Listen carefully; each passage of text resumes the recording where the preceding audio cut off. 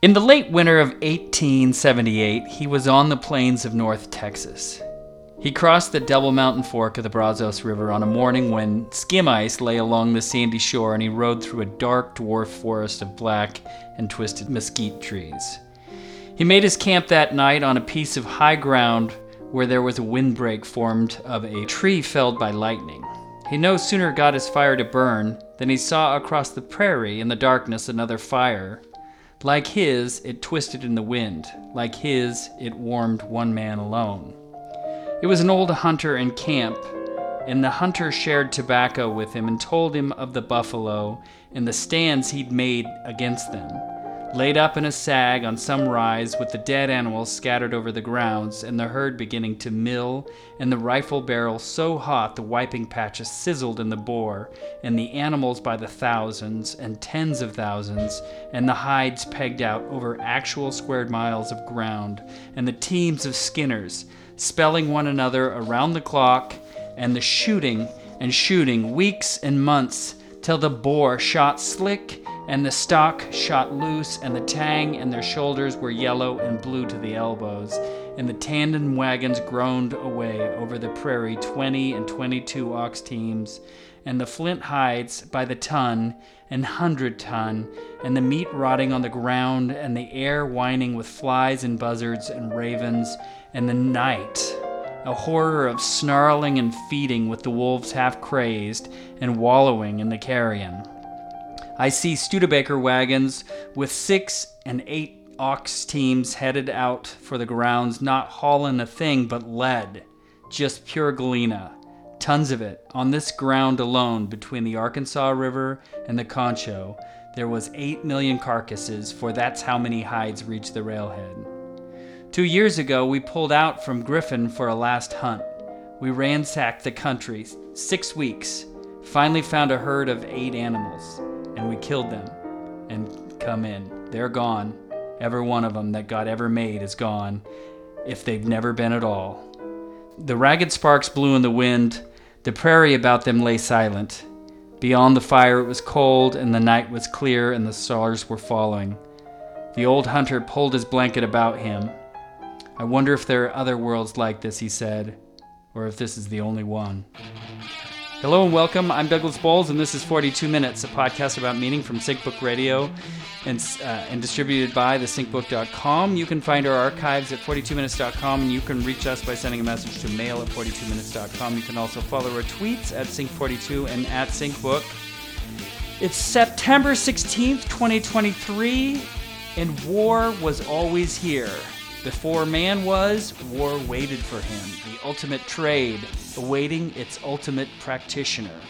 Or so says the judge, who we will meet tonight as we discuss our summer book club choice, Blood Meridian, or The Evening Redness in the West. An epic novel of the violence and depravity that attended America's westward expansion, brilliantly subverting the convention of the Western novel and the mythology of the Wild West. Based on historical events that took place on the Texas-Mexico border in the 1850s, Blood Meridian traces the fortunes of the Kid, a 14-year-old Tennessean who stumbles into a nightmarish world where Indians are being murdered and the market for their scalps is thriving. Blood Meridian, published in 1985 by American author Cormac McCarthy, was his 5th book. The bulk of the text is devoted to the Kid's experience with the Glanton Gang, a hysterical group of scalp hunters who massacred indigenous Americans and others in the United States, Mexico borderlands from 1849 to 1850 for bounty, sadistic pleasure, and eventually out of nihilistic habit. The role of the antagonist is gradually filled by Judge Holden, a physically massive, highly educated, preternaturally skilled member of the gang who is extremely pale and completely hairless from head to toe. Although the novel initially received lukewarm critical and commercial reception, it has since become highly acclaimed and is widely recognized as McCarthy's magnum opus and one of the greatest American novels of all time.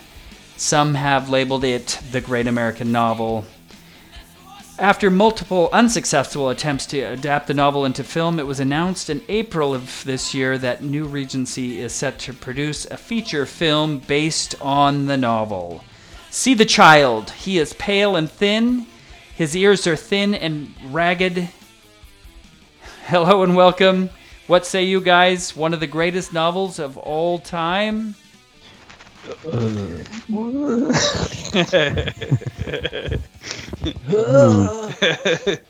hard, yeah, hard to say. Sure. I will kick off. I will say that this is a dense little bullet, and I went through it almost 3 times this summer, and it just really opens more and more each time. Like it is something. Yeah. Incredible prose. Faulknerian, getting all the cliches out of the way. Faulknerian, Melvillian. It's kind of a Moby Dick riff.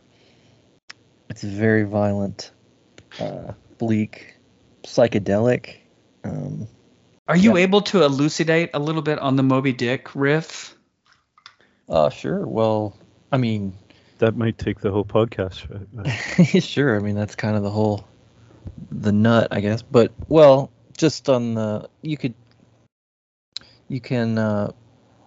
lay the judge over on top of the white whale as, basically 1-to-1 almost metaphor-wise. I mean, also in the fact of it's like a group of crazed men in the wilderness, like hunting an unnameable, beast, being nature or whatever.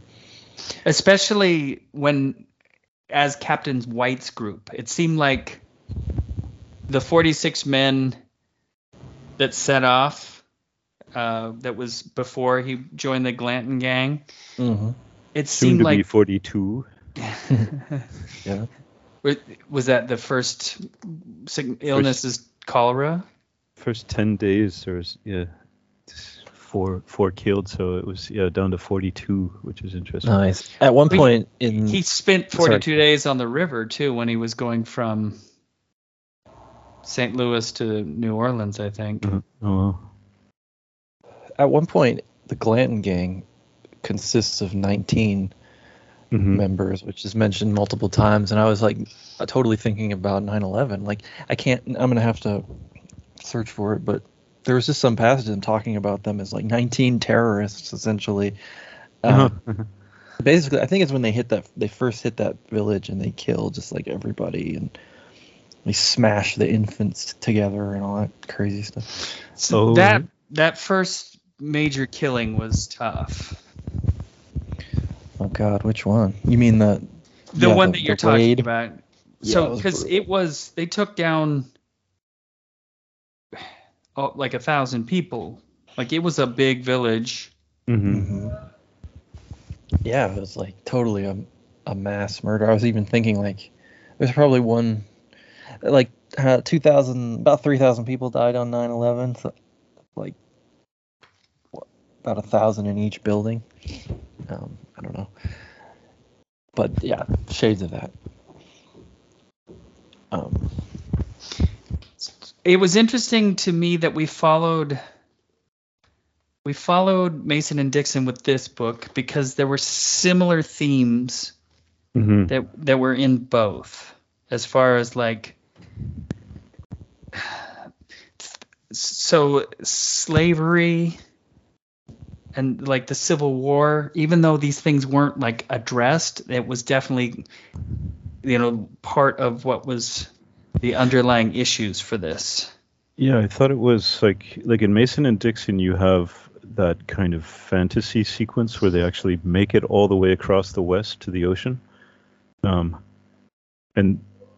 in Mason and Dixon, it is kind of a fantasy, like all kinds of strange, unnatural things happen. But this is the voyage all the way to the coast, right? They get all the way to the uttermost west in the North American continent, right? So it's kind of I thought of it as almost a direct continuation of Mason and Dixon. with a completely different tone. But yeah, very similar themes in certain ways. Right. But the fantasy is there too, though, because so I noticed that there were all these various Carnival-esque moments. Mm-hmm. And maybe as you're just kind of propelled through it the first time, the second time through, they're really stacked up for me. So there, like we mentioned before, there's that family of the acrobats that they helped move to another town, right? So it was like a whole family of circus performers, and they had a little trick dog, and then they did a tarot reading scene, and I didn't really follow that. Did either of you guys follow that?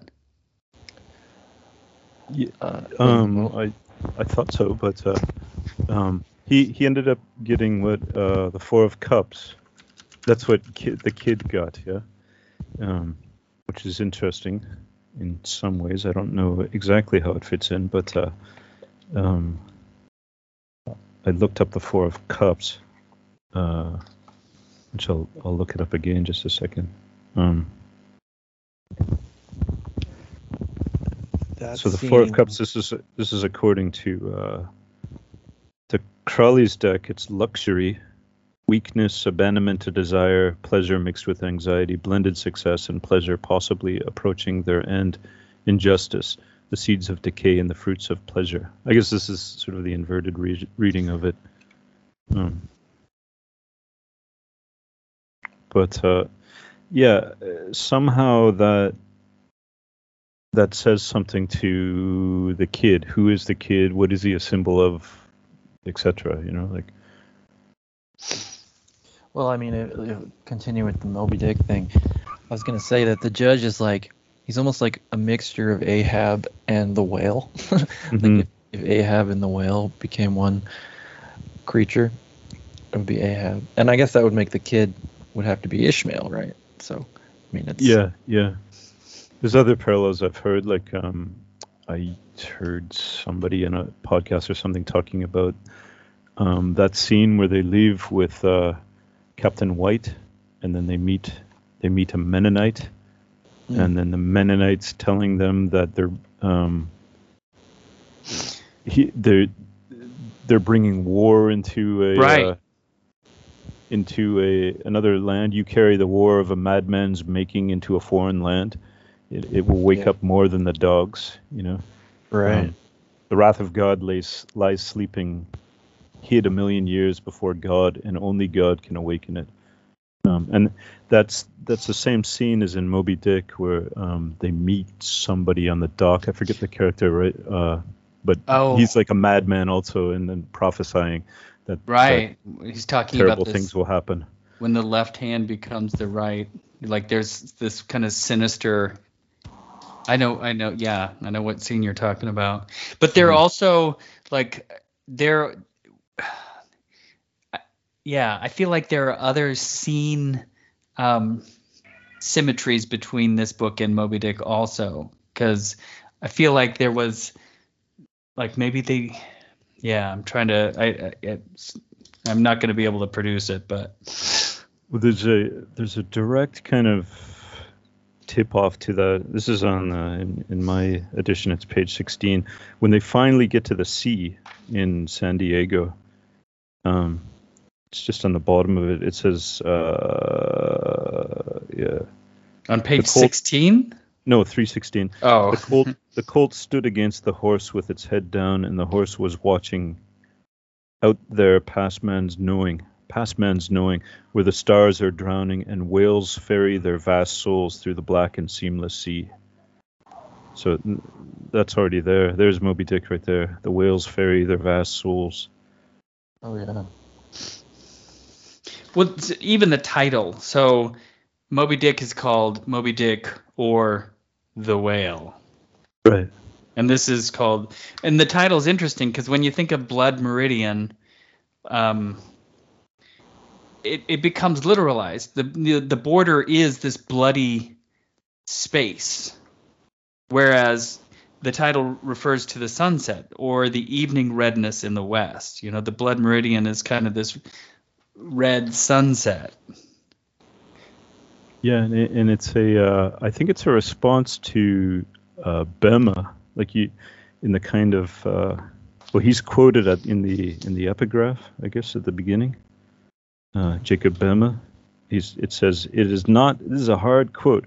"It is not to be thought that the life of darkness has sunk in misery, and lost as if in sorrowing. There is no sorrowing, for sorrow is a thing that is swallowed up in death, and death and dying are the very life of the darkness."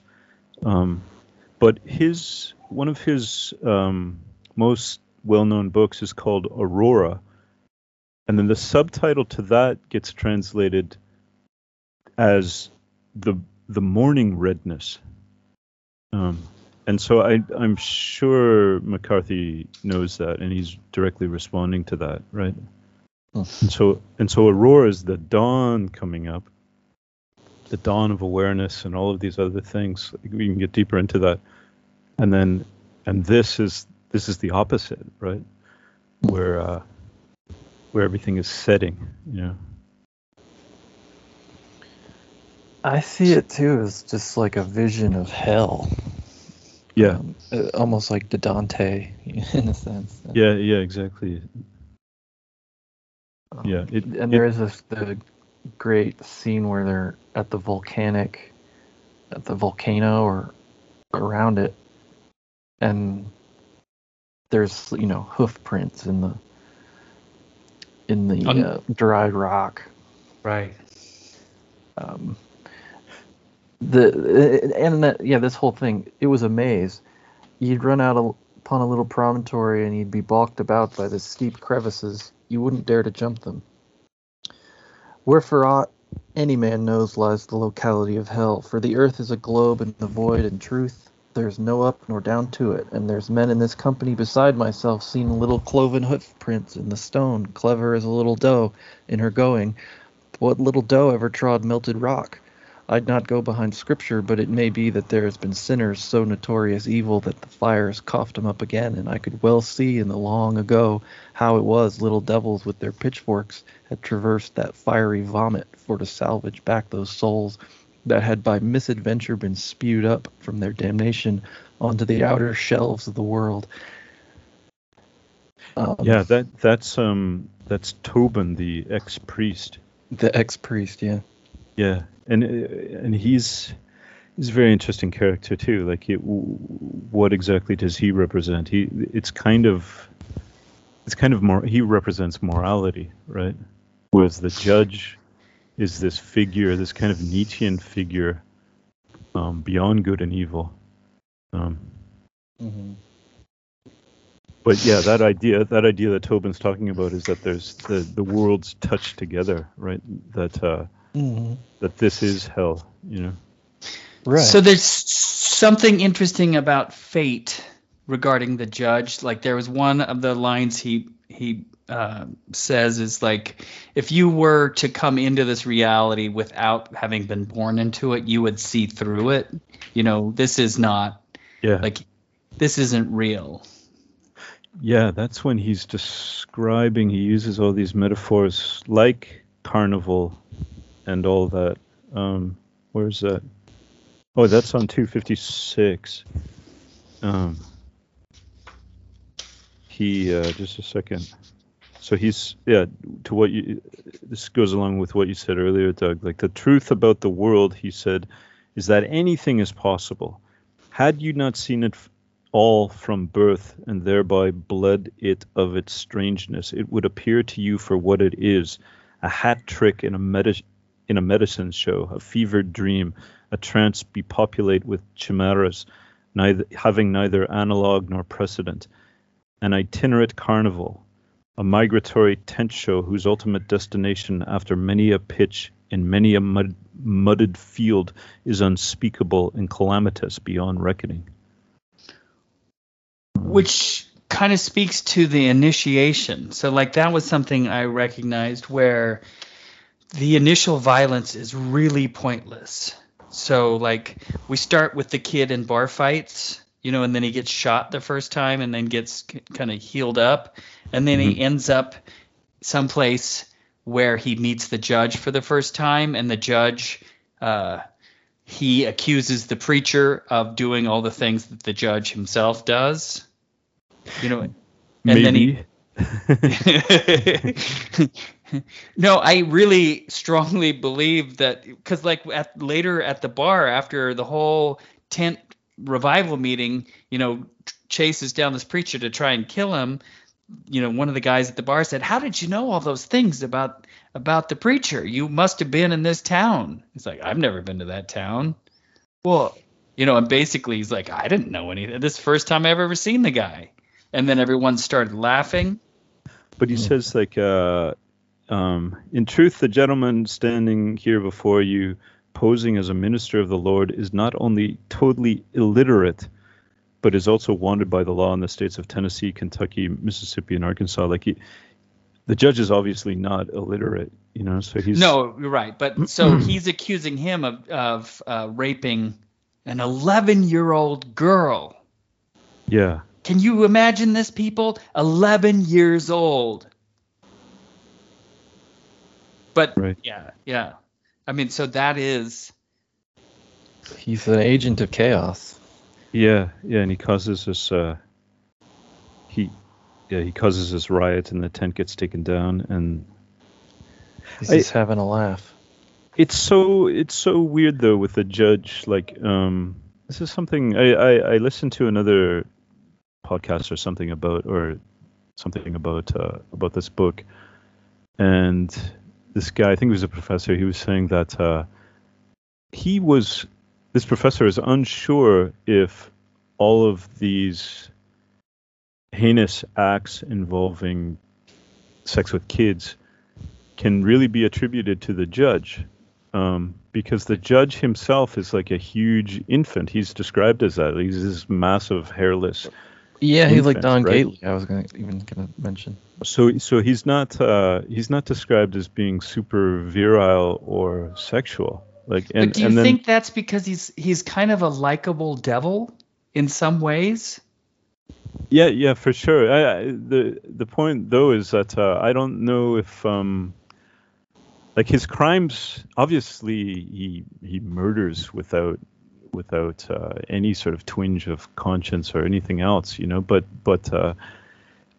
the sort of sexual aspect to him, like especially the pedophilia or whatever, like it's always implied, but it's never explicit, that's one thing in the book that's not explicit, right? And like he's always naked all the time anyways, it's like so what is his sexuality? He's hanging out with kids all the time, and then he ends up killing them sometimes. Are they just his playmates, or is he like violating them, or what is he doing? Like a He's like Michael Jackson. But I don't know that about it. So Michael Jackson just kind of played with kids. He wasn't molesting. Well, he was molesting kids, or a whole argument, but that's one argument that people put forth, that he was kind of like a child, like a Peter Pan figure or something. Exactly, yeah. So yeah, Judge Holden is a mixture of Captain Ahab, the Whale, Moby Dick, and Michael Jackson. Like the one thing that's different from did you guys check out My Confession by Samuel Chamberlain, which is sort of the... Yeah. So that's what's interesting about this, is that the backbone of the story is largely true. And the violence is largely true. Like, this isn't like overdone, like Tarantino style. This is reality. Accurate. And if you look at the description of the judge in that story, it's interesting because it's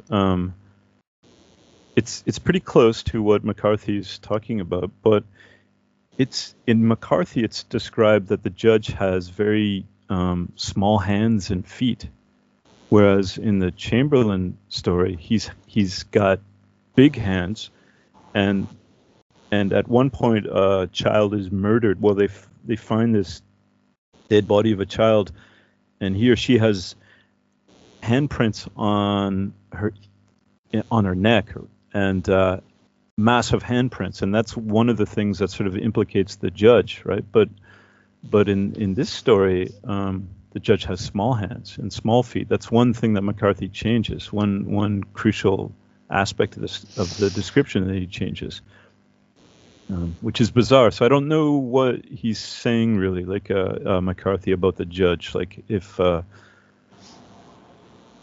there's theories out there that it wasn't the judge at all that kidnapped and raped kids. It was the kid. Oh, that's interesting. Yeah. I don't know if I would buy that, but I don't know either. But it's. So I was kind of going down this path of like mindless violence, like as initiation. His battle with Toadvine seems pretty pointless. When he meets him for the first time and they wrestle in the mud in front of the outhouse. And then for no reason they go burn down that hotel. Like I don't know if they kill the guy in there or not, or what the point of that was. But they burn down the hotel, and then the kid rides off on his mule, and and then he ends up at that Mexican bar where he's trying to work for some whiskey, and he does some sweeping and stuff, and then ends up killing the bartender. and that felt pretty brutal. Like I guess that was not pointless, but it felt pretty brutal. Like maybe that initiation's done, because after that, then the soldiers hear about him and want him to go into Captain White's group.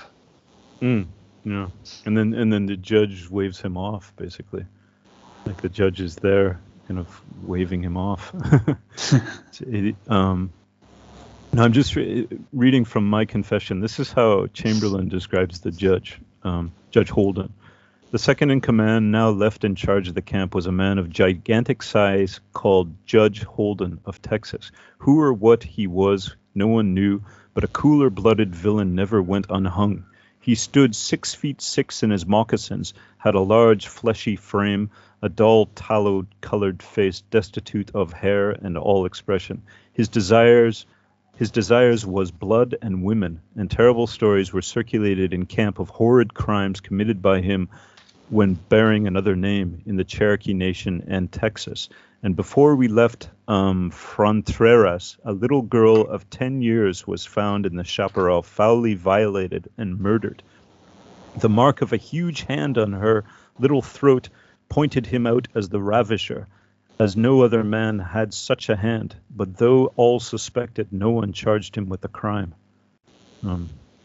So that's the character in Chamberlain, right? Which is very close, but certain details don't fit. Like you don't get the sense that the judge's weakness was women.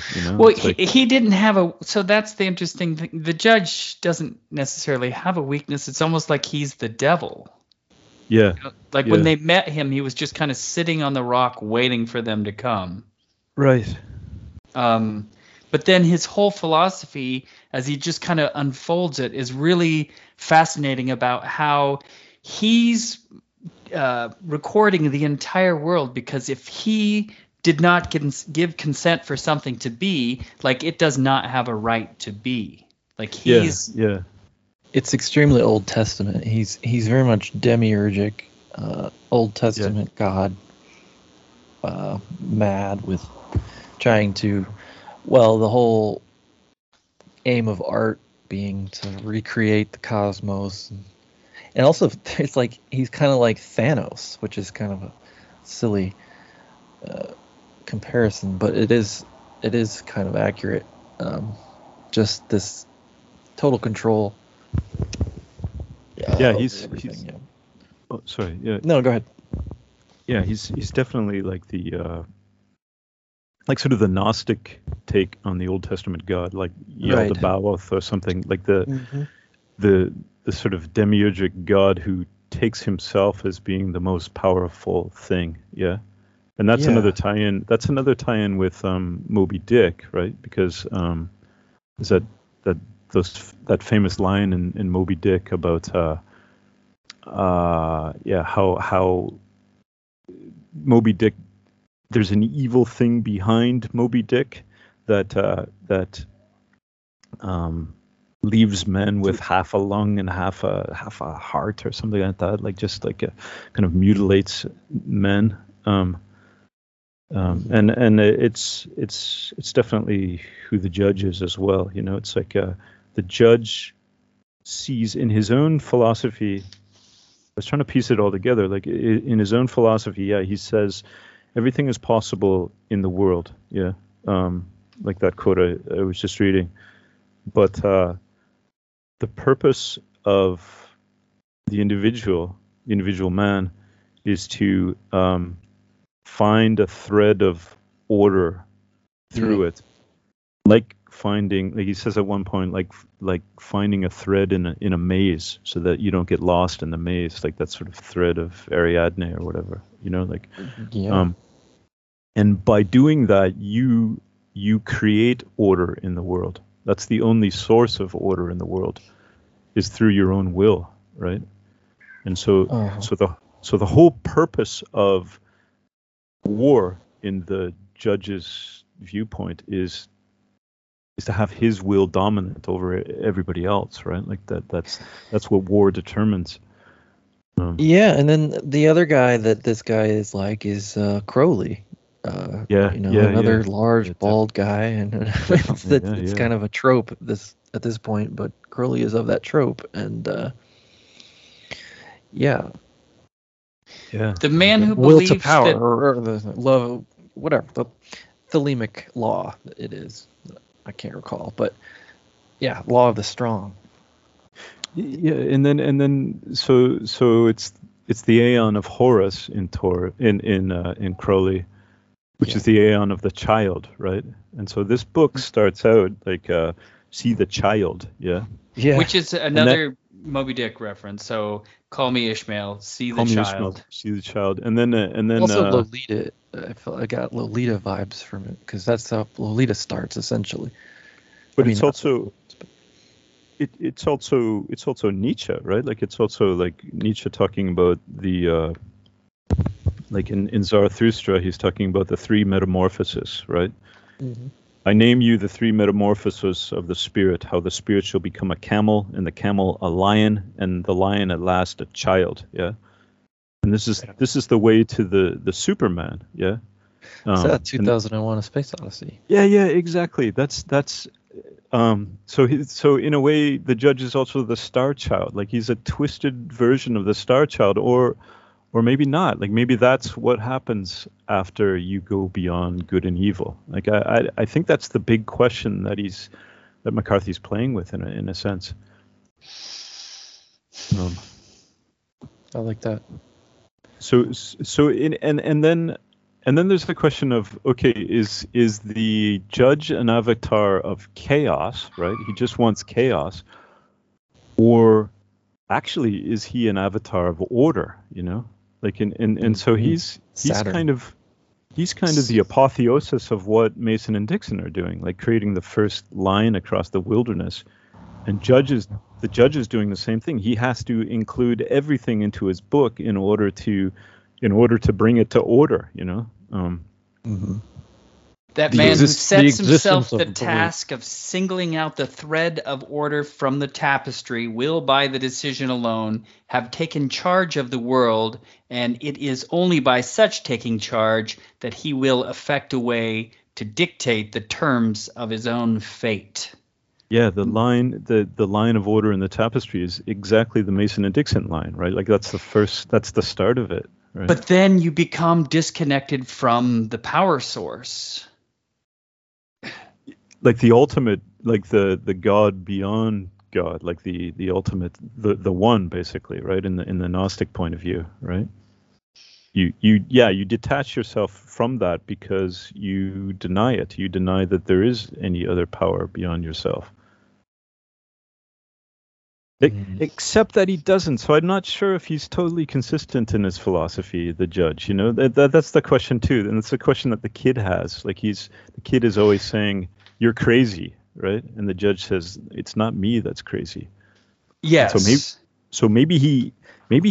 This is the thing. Like if you went through his philosophy, it's very consistent. All his huge speeches that he makes.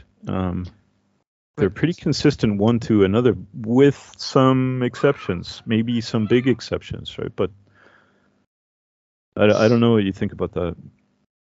But then he's also, no, you're right, because he doesn't talk. He's trying to be the master of his own destiny. But then he mentions on multiple times about how everyone's called to play their role, and they don't need to know what's really going on, because their role, doesn't have the entire history in it.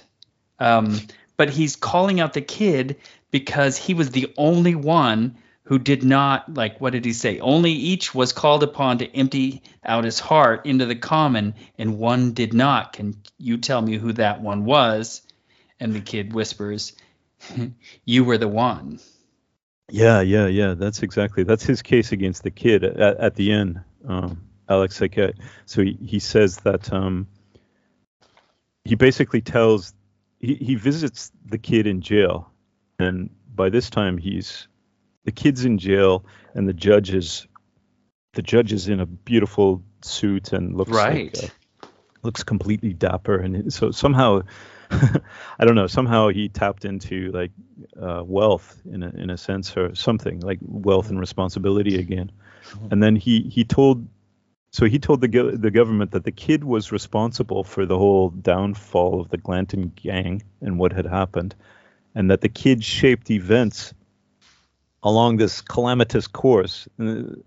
This word calamitous again comes up, right? And the kid conspired with the savages, with the Yuma, leading to the massacre at the ferry, and so it was never the judge who was crazy; it was always the kid, But the bigger judgment is that the kid was a witness against himself, the judge. He was a judge against his own deeds. He put his own allowances before the judgments of history, and he broke with the body, which is the gang, and which the kid pledged to be a part of. And he poisoned its enterprise. He always thought the worst of the judge too, in terms at the end. So the priest was in his ear saying, "You need to kill him right now." He's always hissing at his elbow. But he and we really believed that the judge killed Brown and Toadvine and took their weapons, and the worst possible scenario was playing out. Which he didn't. Yeah, he didn't. No, he didn't. He fairly used his own money to trade those things that he needed. So he was sitting there. He's like, "No, the meat is to share. This is for everyone. How much do you want for the hat?" Right. And then he pulls out his wallet, and so money was not a hard thing for the judge. He had plenty of money all the time. And then even when he tracks them in the desert later, he tracks the kid and Tobin. Did he mean to kill them? It wasn't until the kid shot his horses at the urging of the priest, right? Right. And then the judge makes a comment you've destroyed my property that he had bought himself through this exchange with Brown, right? So the kid is guilty there, The kid is guilty of destroying the judge's property. I was gonna say the kid can't really judge anyone because he's following this gang and presumably is taking part in these raids and ridiculous violence. He's taking part, but from the judge's point of view, he's being false. The kid is being false because he still has a twinge of conscience, and so he's divided against himself, and he's divided against the aims of the gang, right? Yeah. So he's not a true dancer in the dance, is what it comes down to. Yeah. But so what's interesting, because the gang starts out and they were heroes. So the first time they came back to Chihuahua City, I think, with the scalps, Yeah. They were heroes. Yeah. And then it was later on, that they became scoundrels and then basically outlaws. Yeah, which was like, I don't know if you, what, sorry, it's like gassing up a gang and sending them out, and then it's like the pot boiling over. Like they hit a groove and they were just unable to, stop. They became possessed by, this, like something bad, as it often says. It's like they're possessed by something bad. And yeah. So since they're in this symbiotic relationship with the state, and in this weird way, like the violence begets more, and then it turns back on you, blowback. Yeah, it seems in, like, when they were in Chihuahua, like just after a few days, they were just having like massive orgies and using up all the supply and drink and like just totally apparently ravenous, acidic kind of activity that just sucks the blood of civilized society, and so-called, and then just moves on to the next town, heading west. And then the next town, they were treated like heroes too at first, and then it says, when they entered, it was just a smaller village, and then when they entered, everybody's following them and cheering them on, and then it says when they left, not even a dog was following them. They just like violated the entire village, like a. So it's just like well, he at one point he describes. Well, that's when the Glanton gang first comes up, and he's just McCarthy's describing all these people that the kid and Toadvine are seeing, and he describes it as. I can't find the. Right here. It's 82.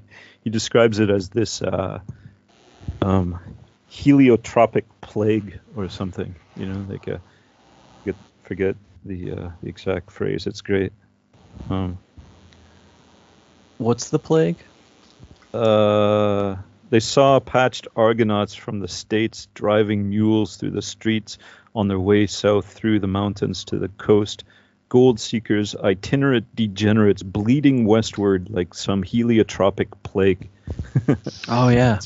So like following the sun, this plague that's following the sun across westward, and then it gets into the Glanton gang. It says, and they saw one day a pack of vicious-looking humans mounted on unshod Indian ponies, riding half-drunk through the streets, bearded, barbarous, clad in the skins of animals, stitched up with thews, armed with weapons of every description, revolvers of enormous weight and bowie knives the size of claymores, and short two-barreled rifles and bores you could stick your thumbs in, and the trappings of their horses fashioned out of human skin, and their bridles woven up from human hair and decorated with human teeth, and the riders wearing scapulars or necklaces of dried and blackened human ears, and the horses raw-looking and wild in the eye, and their teeth barred like feral dogs, riding also in the company a number of half-naked savages, reeling in the saddle, dangerous, filthy, brutal, the whole like a visitation of some heathen land where they and others like them fled on human flesh. It's interesting how many times it says human here all the way through. That was 42 minutes. Thank you for sharing it with us. You've been listening to 42 Minutes Seasonal Book Club, a production of SyncBook Radio and thesyncbook.com. For more information about the SyncBook, our guests, check out past shows, or to subscribe to the podcast via iTunes, please be sure and visit our website at thesyncbook.com. If you like this podcast, check out others, as currently all the SyncBook Radio archives are free. We also feature a great search engine to help you find what you need. Just type book club and all the links appear. All this and more can be found at thesyncbook.com. Thank you so much. And this is an orchestration for an event, for a dance, in fact. The participants will be appraised of their roles at the proper time. For now, it is enough that they have arrived.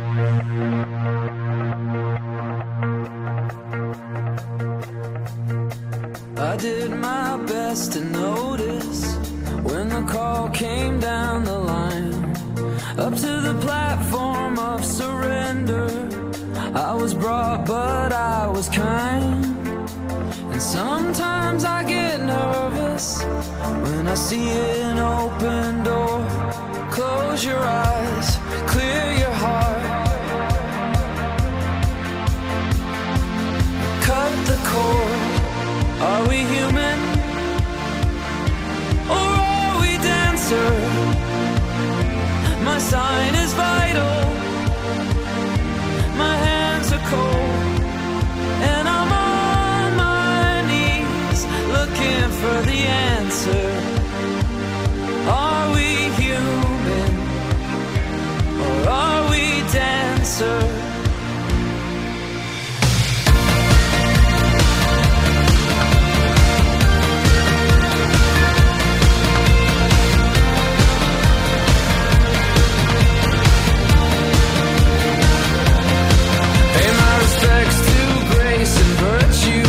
Send my condolences to good. Give my regards to soul and romance. They always did the best they could. And so long to devotion. You taught me everything I know. Wave goodbye, wish me well. You gotta let me go. Are we human?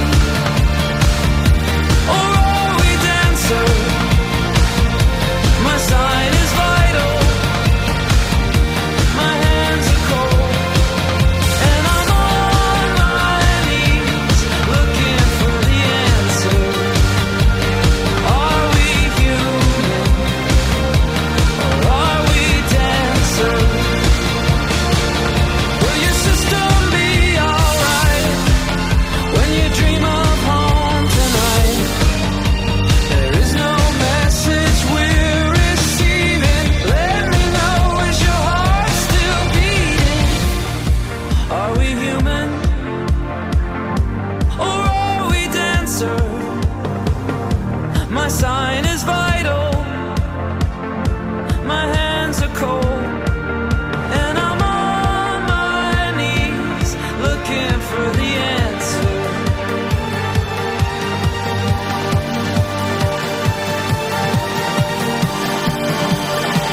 You gotta let me know. Are we human? Or are we dancer? My sign is vital.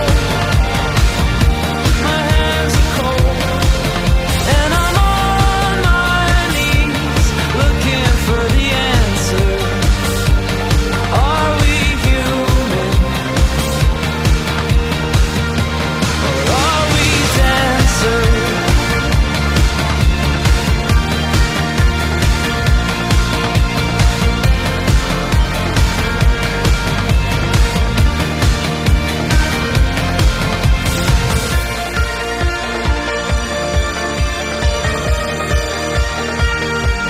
Are we human? Or are we dancer? Are we human? Or are we dancer?